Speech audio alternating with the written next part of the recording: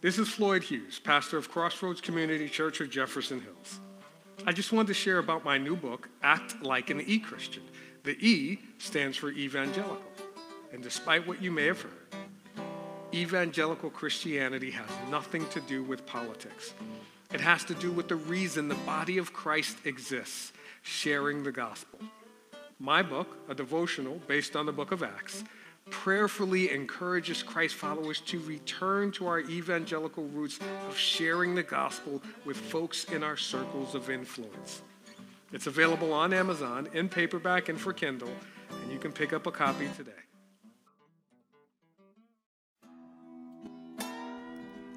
Thank you for listening to Crossroads Community Church of Jefferson Hills. At Crossroads, our mission is to be the church by sharing and showing the love of Christ and inviting others to be recipients of Christ's love. Now, here is this week's message from Pastor Floyd Hughes. Quick question. A few weeks ago, I saw this post, and it might have even been like 2 weeks ago or whatever, that someone made online about Century 3 Mall, and there was a video of how it was abandoned. It went viral. Anyone else see that?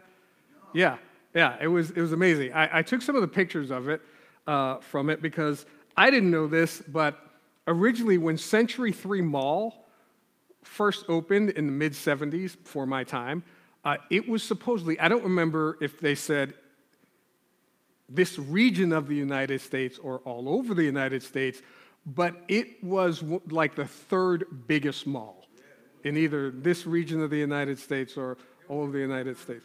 Yeah, and the whole country. Okay, so yeah, it was huge.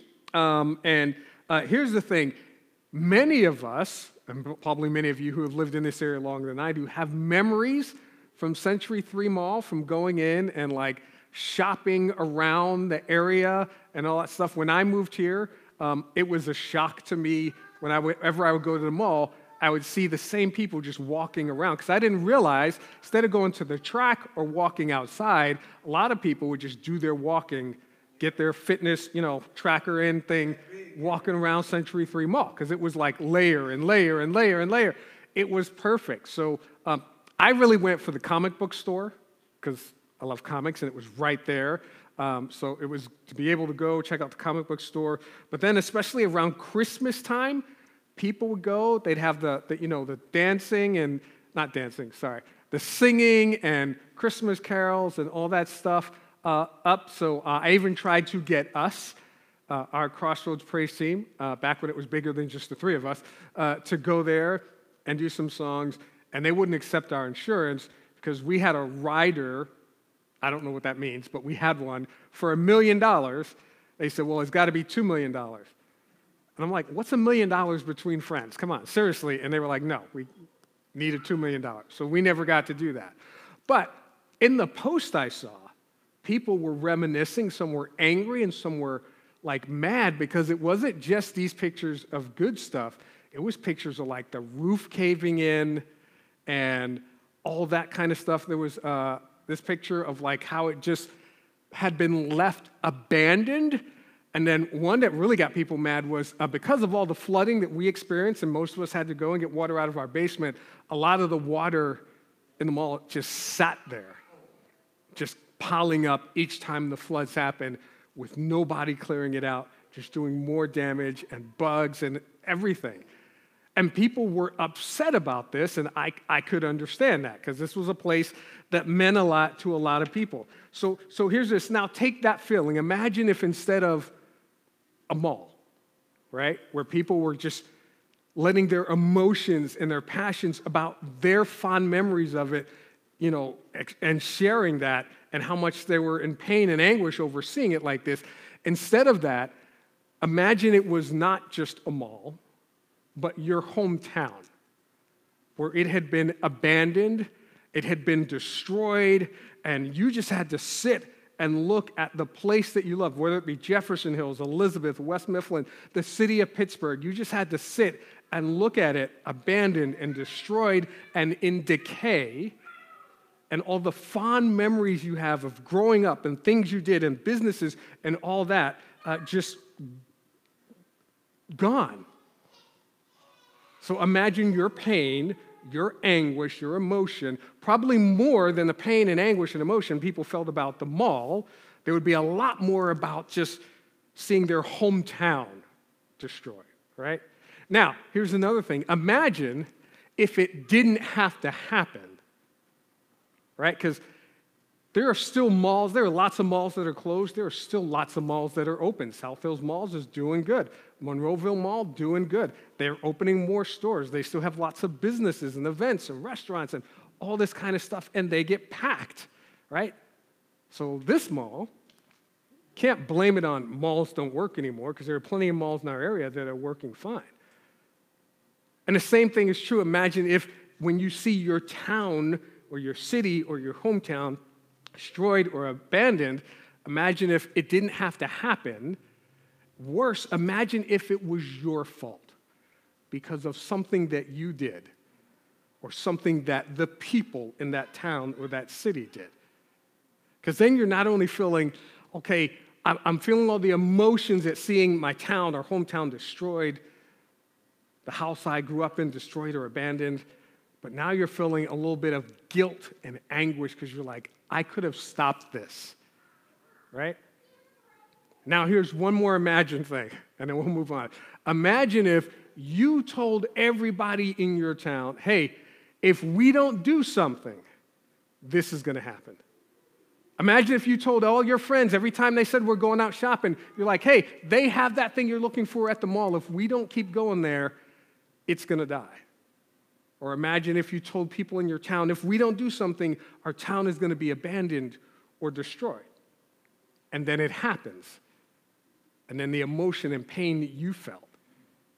And I hear this all the time because people will post online about, I see pastors, and Mark will back this up. We both see pastors who post online about, hey, our congregation is closing. Our congregation is closing for whatever reason, either because of COVID or because people aren't coming or just the older people were coming. And then once they went home to be with the Lord, there was no more. All the reasons, right? And so they have this ceremony to close it, and it's packed with people saying, why is it closing? And my response is the same every single time. Because of you. You weren't there. You coming after it closes and weeping about why did it close doesn't do anything. And granted, people move away, but when they're all still living there and they're like, why is it closing? It's because of you. Right? So that is what we're going to talk about this morning. We're going to jump into a brand new book of the Bible called Lamentations, which is literally where one person laments over the destruction of Israel and the pain and the anguish he felt. And not only that, it's more of a personal reflection on it, because we've read books about that talked about the fall of Israel, but this is one person's personal reflection, not just the historical aspect, but here's the personal anguish and pain he felt. And whenever we start a new book, I like to give you the theme and tell you where we're going, and the whole theme. This book is only 5 chapters, so we're not going to spend a lot of time on it, but the whole theme is this, that there are very real physical and spiritual consequences for our sins. When I say our sins, I'm not just talking about our individual sin, but us collectively as the body of Christ. Because this is talking about the consequences for the nation of Israel, the collective body of people, right? Now, we've read, again, multiple books that in the Bible that talk about the fall of Jerusalem. This is one individual's personal, reflective perspective, right? So it's actually considered some consider it wisdom books, some consider it more poetry, because the way it's written, each chapter is 22 verses that are written in a Jewish poetic style, right? So that may not be the flavor of a lot of people, but again, it's giving us a common theme about the fact that there are very real physical and spiritual consequences for our sins. Now, whenever we start a book of the Bible, I like to give you guys some background so we know why it's relevant to us, okay?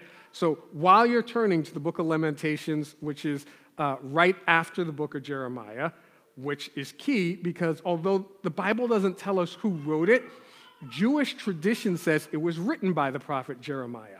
It's like the epilogue or the ending to the book of Jeremiah, right? And Jewish tradition also says that when the city of Jerusalem was destroyed, 586 BC, that Jeremiah escaped the destruction.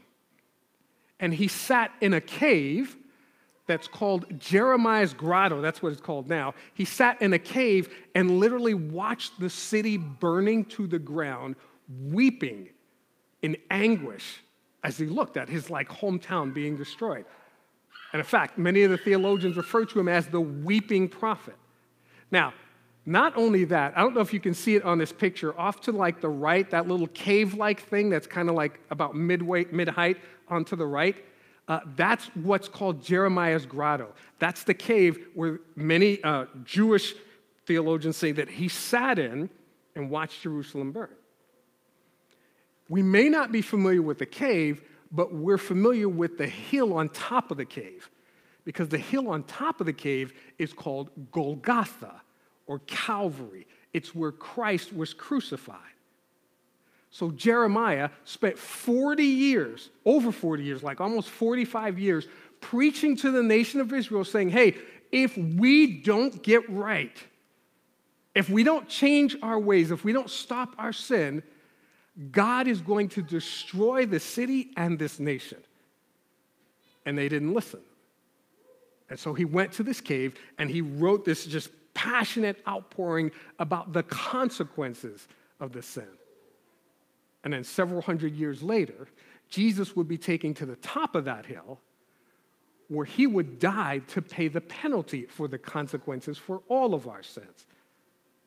All right, so I thought it appropriate that we spend some time going through this book, because here's the reality. No one listened to Jeremiah. In fact, they didn't just not listen to him. They mocked him. They laughed at him. They made fun of him for years. All because he was preaching, we have to repent from our sins. And the same is true today. Right? This is one of the reasons, and I'm not casting shade on any one particular pastor, why a lot of pastors have stopped preaching about repentance from sin and have started preaching about whatever makes people feel good. Because no one wants to hear a message that says, you are sinful, turn from your sinful ways, and if you don't, God will judge you. No one wants to hear that. No one goes home and says, that made me feel good. Let's have soup after hearing that message, right? But that's the truth. So tradition says that Jeremiah sat there, he cried, he wept, he poured out his heart in these 5 chapters, and we're going to take a look at them. But before we do, right, I want us to take a look at what happened before. Now, we're not going to walk through the book of Jeremiah because it's almost 50 chapters, and that would take us forever. Down the road, we will get to it. But I just want to summarize before we get to him writing about the consequences of our sin from a personal perspective. I want to take a look at what he continually and consistently told the people over and over for 40 years. So again, while you're turning to the book of Lamentations, I'm going to turn to the book of Jeremiah, chapter 3. This is what it says. During the reign of King Hosea, the Lord said to me, and this is Jeremiah speaking, have you seen what faithless Israel has done? She has gone up on every high hill and under every spreading tree and has committed adultery there. And what God was saying, hey, Jeremiah, have you seen what Israel did? Because they were in what was supposed to be a covenant relationship. And God is saying, but they're committing adultery. And what he meant by that, where it says gone up on every high hill, is they would go up, they would still claim to be, we're still Jewish people, we're still in a relationship with God, but then they would go up to these hills and they would build worship centers to all these false gods and worship them. And God said, you're committing adultery, right? And then Jeremiah says this, verse 7, I thought, this is God, Jeremiah speaking to the people, God speaking through Jeremiah, I thought, God said, that after she, meaning Israel, had done all this, she would return to me, but she did not. And her unfaithful sister Judah saw it. Because he's talking about how there were 2 kingdoms, the northern kingdom, southern kingdom, and he said, I thought that her faithful sister would saw it. I gave faithless Israel, northern kingdom, her certificate of divorce, sent her away because of her adulteries. And he's saying, hey, I let the northern kingdom fall. I said, okay, you don't want to be in a relationship with me? We are divorced. God stepped back and said, you want to go and do all this other worship? Fine, have at it, and allowed the Assyrians to come in, and they destroyed the northern kingdom. And he says, I thought that the southern kingdom, her sister, when they saw it, they would be like, wow, that's harsh. We don't want that to happen to us, so we're going to get right. But they didn't. It's kind of like if you have children, and this is literally what happened to me. Like my brother ran with the wrong crowd, almost got sent to prison, right? But my mom made a deal with the judge. Hey, if you don't send him to prison, I will send him to live with her older brother, and make sure that he never gets in trouble again, that he's disciplined, all that stuff. And the judge said, okay. And so she sent him to live with her oldest son. Now, her expectation was me seeing that I wouldn't make the same mistakes. That's the same thing God was saying. I expect that if you see what happened to Israel, that you, Judah, wouldn't make the same mistakes.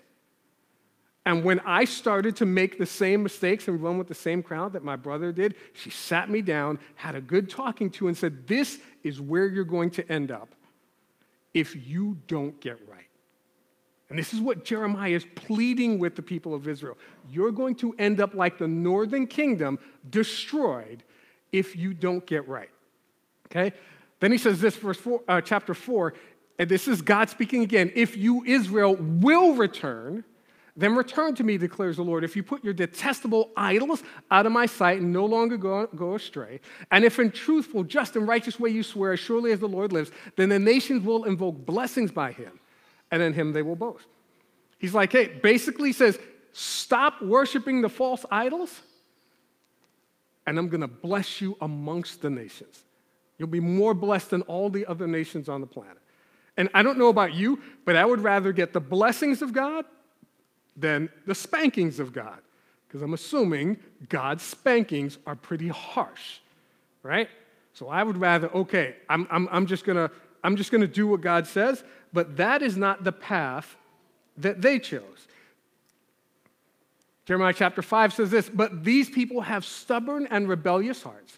They have turned aside and gone away. They do not say to themselves, let us fear the Lord our God, who gives autumn and spring rains in season, who assures us of the regular weeks of harvest. Your wrongdoings have kept these things away.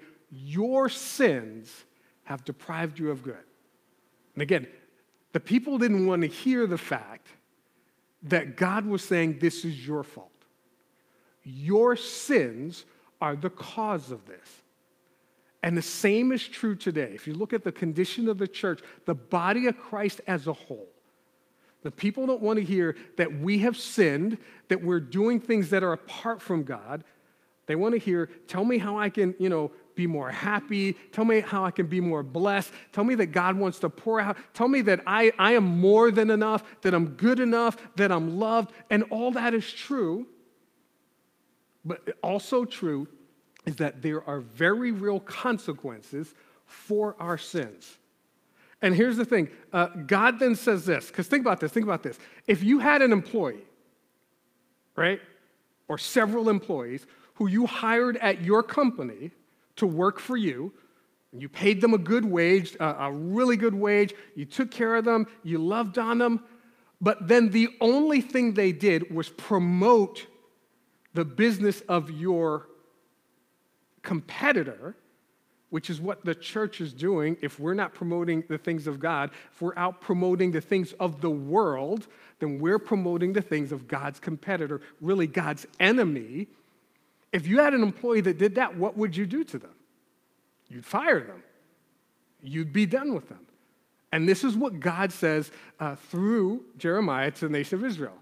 He says, if you, the people of Israel, if they've grown fat and sleek, their evil deeds have no limit, they do not seek justice, they do not promote the cause of the fatherless, they do not defend the just cause of the poor, should I not punish them for this, declares the Lord? Should I not avenge myself on such a nation as this? And over and over and over again, Jeremiah pleads with them. He begs with them for 4 decades, over 4 decades, using examples, it would be the equivalent of the churches that like to use music, sound, lights, videos, whatever, live streaming stuff, TikTok videos, whatever, to say, hey, we, the church, the body of Christ, we have got to get right with God because there are very real consequences for our sin. But the people didn't listen. And so what Jeremiah then records for us, and this is the historical part, is what happened. He says, so in the 9th year of Zedekiah's reign, on the 10th day of the 10th month, Nebuchadnezzar, king of Babylon, marched against Jerusalem with his whole army. They encamped outside the city, and they built siege works all around it, and the city was kept under siege until the 11th year. So from the 9th year to the 11th year, almost 2 full years, a city was under siege. And we don't fight wars that way today, but what that meant is they encamped around the city and basically cut off any supplies coming in at all. And the way that would work is if your city had enough supplies to outlast the enemy, you were good. They would end up like, okay, we can't do this. We just got to go home. We're not going to win this fight. And then you won. But if your enemy that surrounded you had more supplies, then your people would die of starvation until they gave up. And this, again, this is the historical part that Jeremiah provides. I'm going to show you, and we'll talk about more about this when we get to that chapter, but he captures more of the personal pain and anguish of this siege in Lamentations chapter 4. He says, because of thirst, this is during the siege, the infant's tongue sticks to the roof of its mouth. Now, historically, I believe they still had access to water, but not much. But babies need milk. And once all the animals died, they weren't getting it. He said, the children beg for bread, but no one gives it to them. Those who once ate delicacies are destitute in the streets. Those brought up in royal purple now lie on ash heaps, because it doesn't matter how much money you have. When there's no food, there's no food. It's not like I have enough money that I can buy food for me. All of you are going to starve. There's nowhere to buy it from. And this is how harsh it got. It got real. Those killed by the sword are better off than those who die of famine. Racked with hunger, they waste away from lack of food from the field. With their own hands, compassionate women have cooked their own children, who became their food when my people were destroyed. That's how harsh it got. The Lord has given full vent to his wrath. He has poured out his fierce anger. He kindled a fire in Zion that consumed her foundations. And again, from Jeremiah's perspective, he's saying, hey, this didn't have to happen.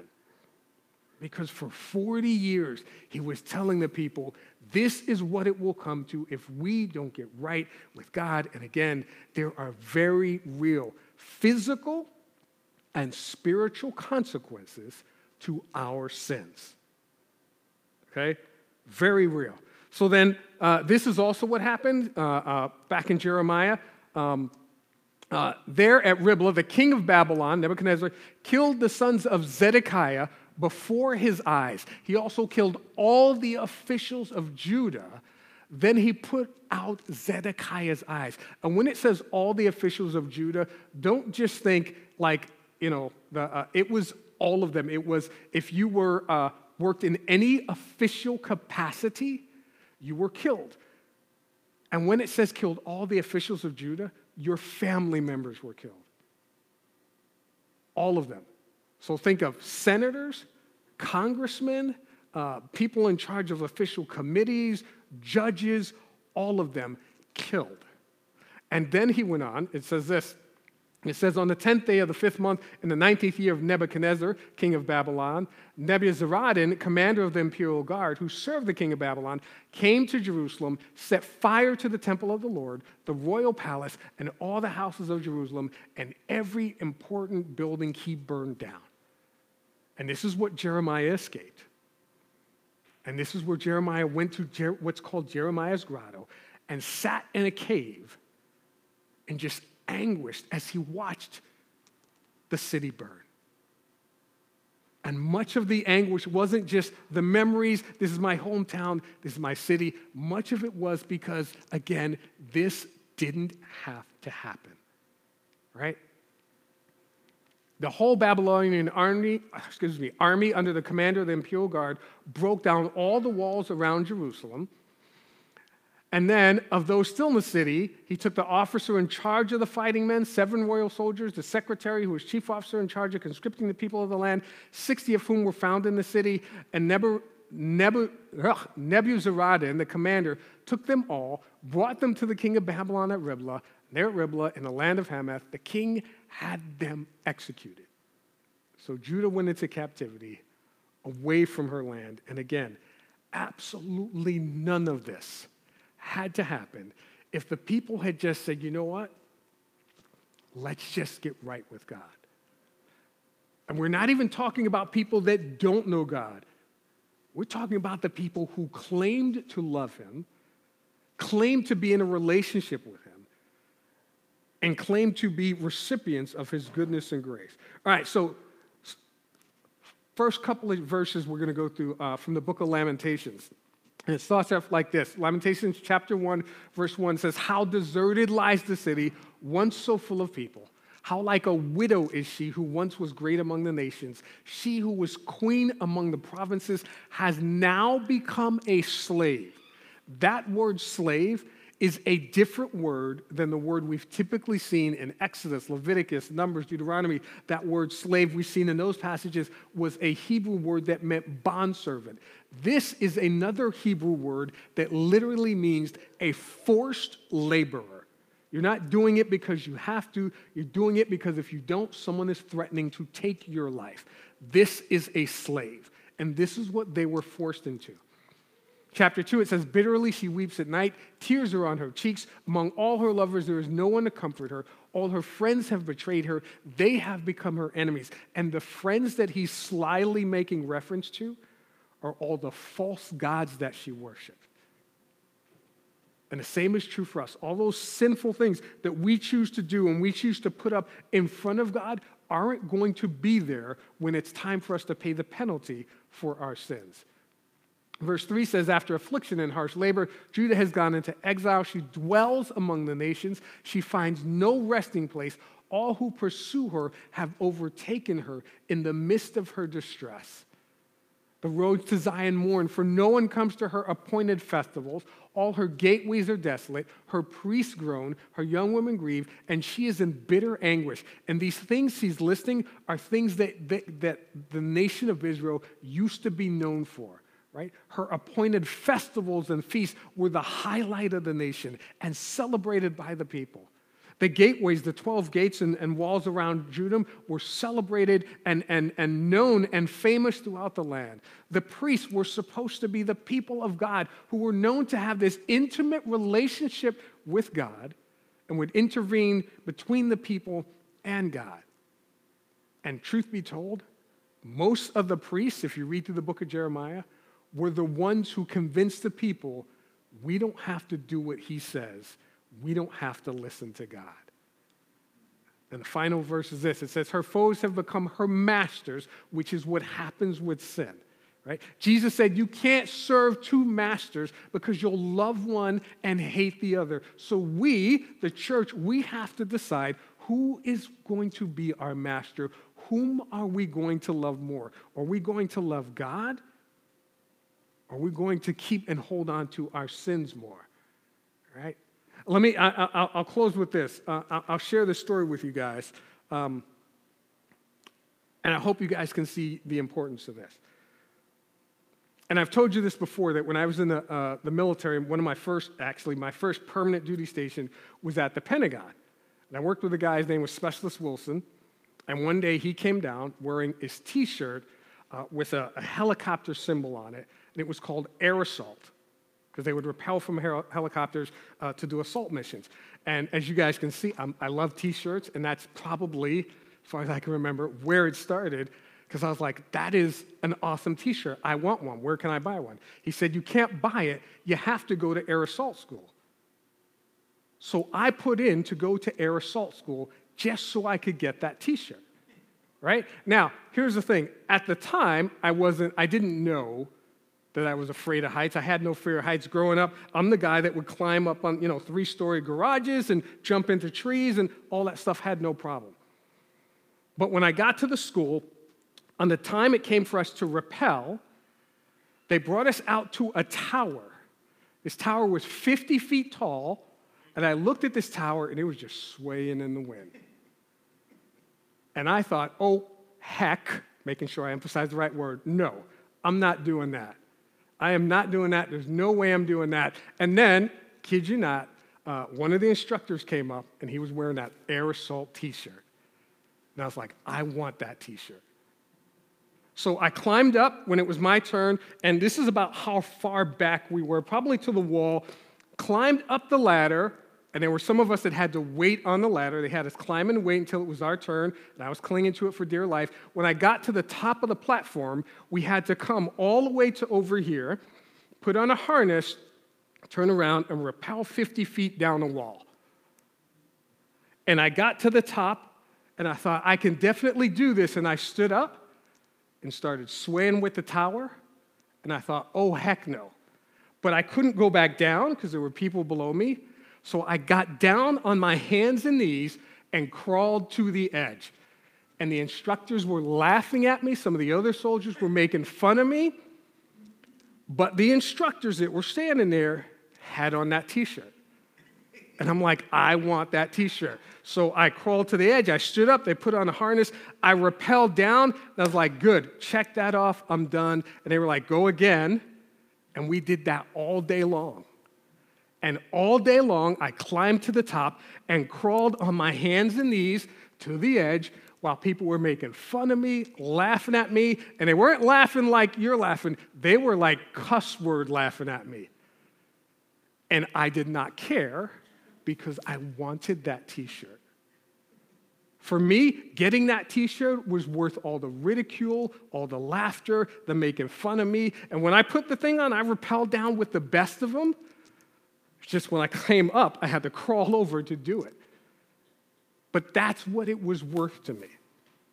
And that's what we as the church, we have to decide. Is hanging on to our sins worth more than God's love?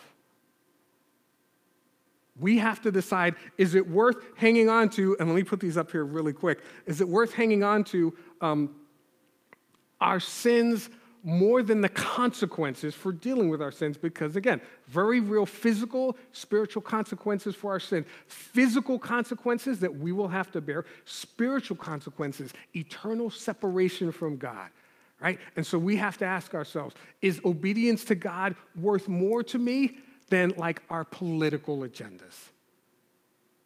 Which is more important? That people see me as someone who makes all these political posts, or that God sees me as someone who has put him first, right? Or is my prejudices, we all have prejudices about certain things, is that worth more to me than the love of our Savior? Than being committed and doing what he has called me to do, even if it is to go to people who don't look like me, don't think like me, don't vote like me, just to tell them that God loves them. And that doesn't mean I have to go to another nation. It just means that I might have to talk to the person who works with me, or the neighbor across the street from me, or the person who's selling the groceries to me, to let them know that God loves them, even though they don't look like me. Am I willing to let go of my pride? Because I let go of a lot of pride to crawl across a tower that was weighing in the wind to get a t-shirt. And truth be told, I don't know if I told you guys this before, they ran out of t-shirts. I didn't even get a t-shirt. I still don't have that t-shirt. As I was preparing for this message earlier this week, I ordered one. It's out of stock until December. I'm not meant to have this t-shirt for some reason, but that's neither here nor there. Here's the point. We have to make a decision and say we collectively, as the church, are willing to put everything aside and be willing to put God first. So I'm going to ask you guys to stand. I've run a little long, so we're just going to close with the time of prayer. I'm going to ask you guys to bow your head. And before I do that, Bobby said, can we pray for her 4-year-old nephew, Chase, who's getting brain surgery? So yeah, let's pray for him from skinning down on his neck and causing problems with his spinal cord. And of course, Stacy asked that we continue to pray for Glenn, and John Thornton did not ask. We want to continue to pray for Heidi and Denny's mom. And it's great when we come together and we lift up all these things and we pray for these people. But if we don't go out and live our lives for Christ and put him first, it means absolutely nothing. So God, yes, we do. We pray for all of these things. We pray for Bobby's nephew. We pray for Glenn. We lift up Denny's mom, Heidi's mother-in-law, to you.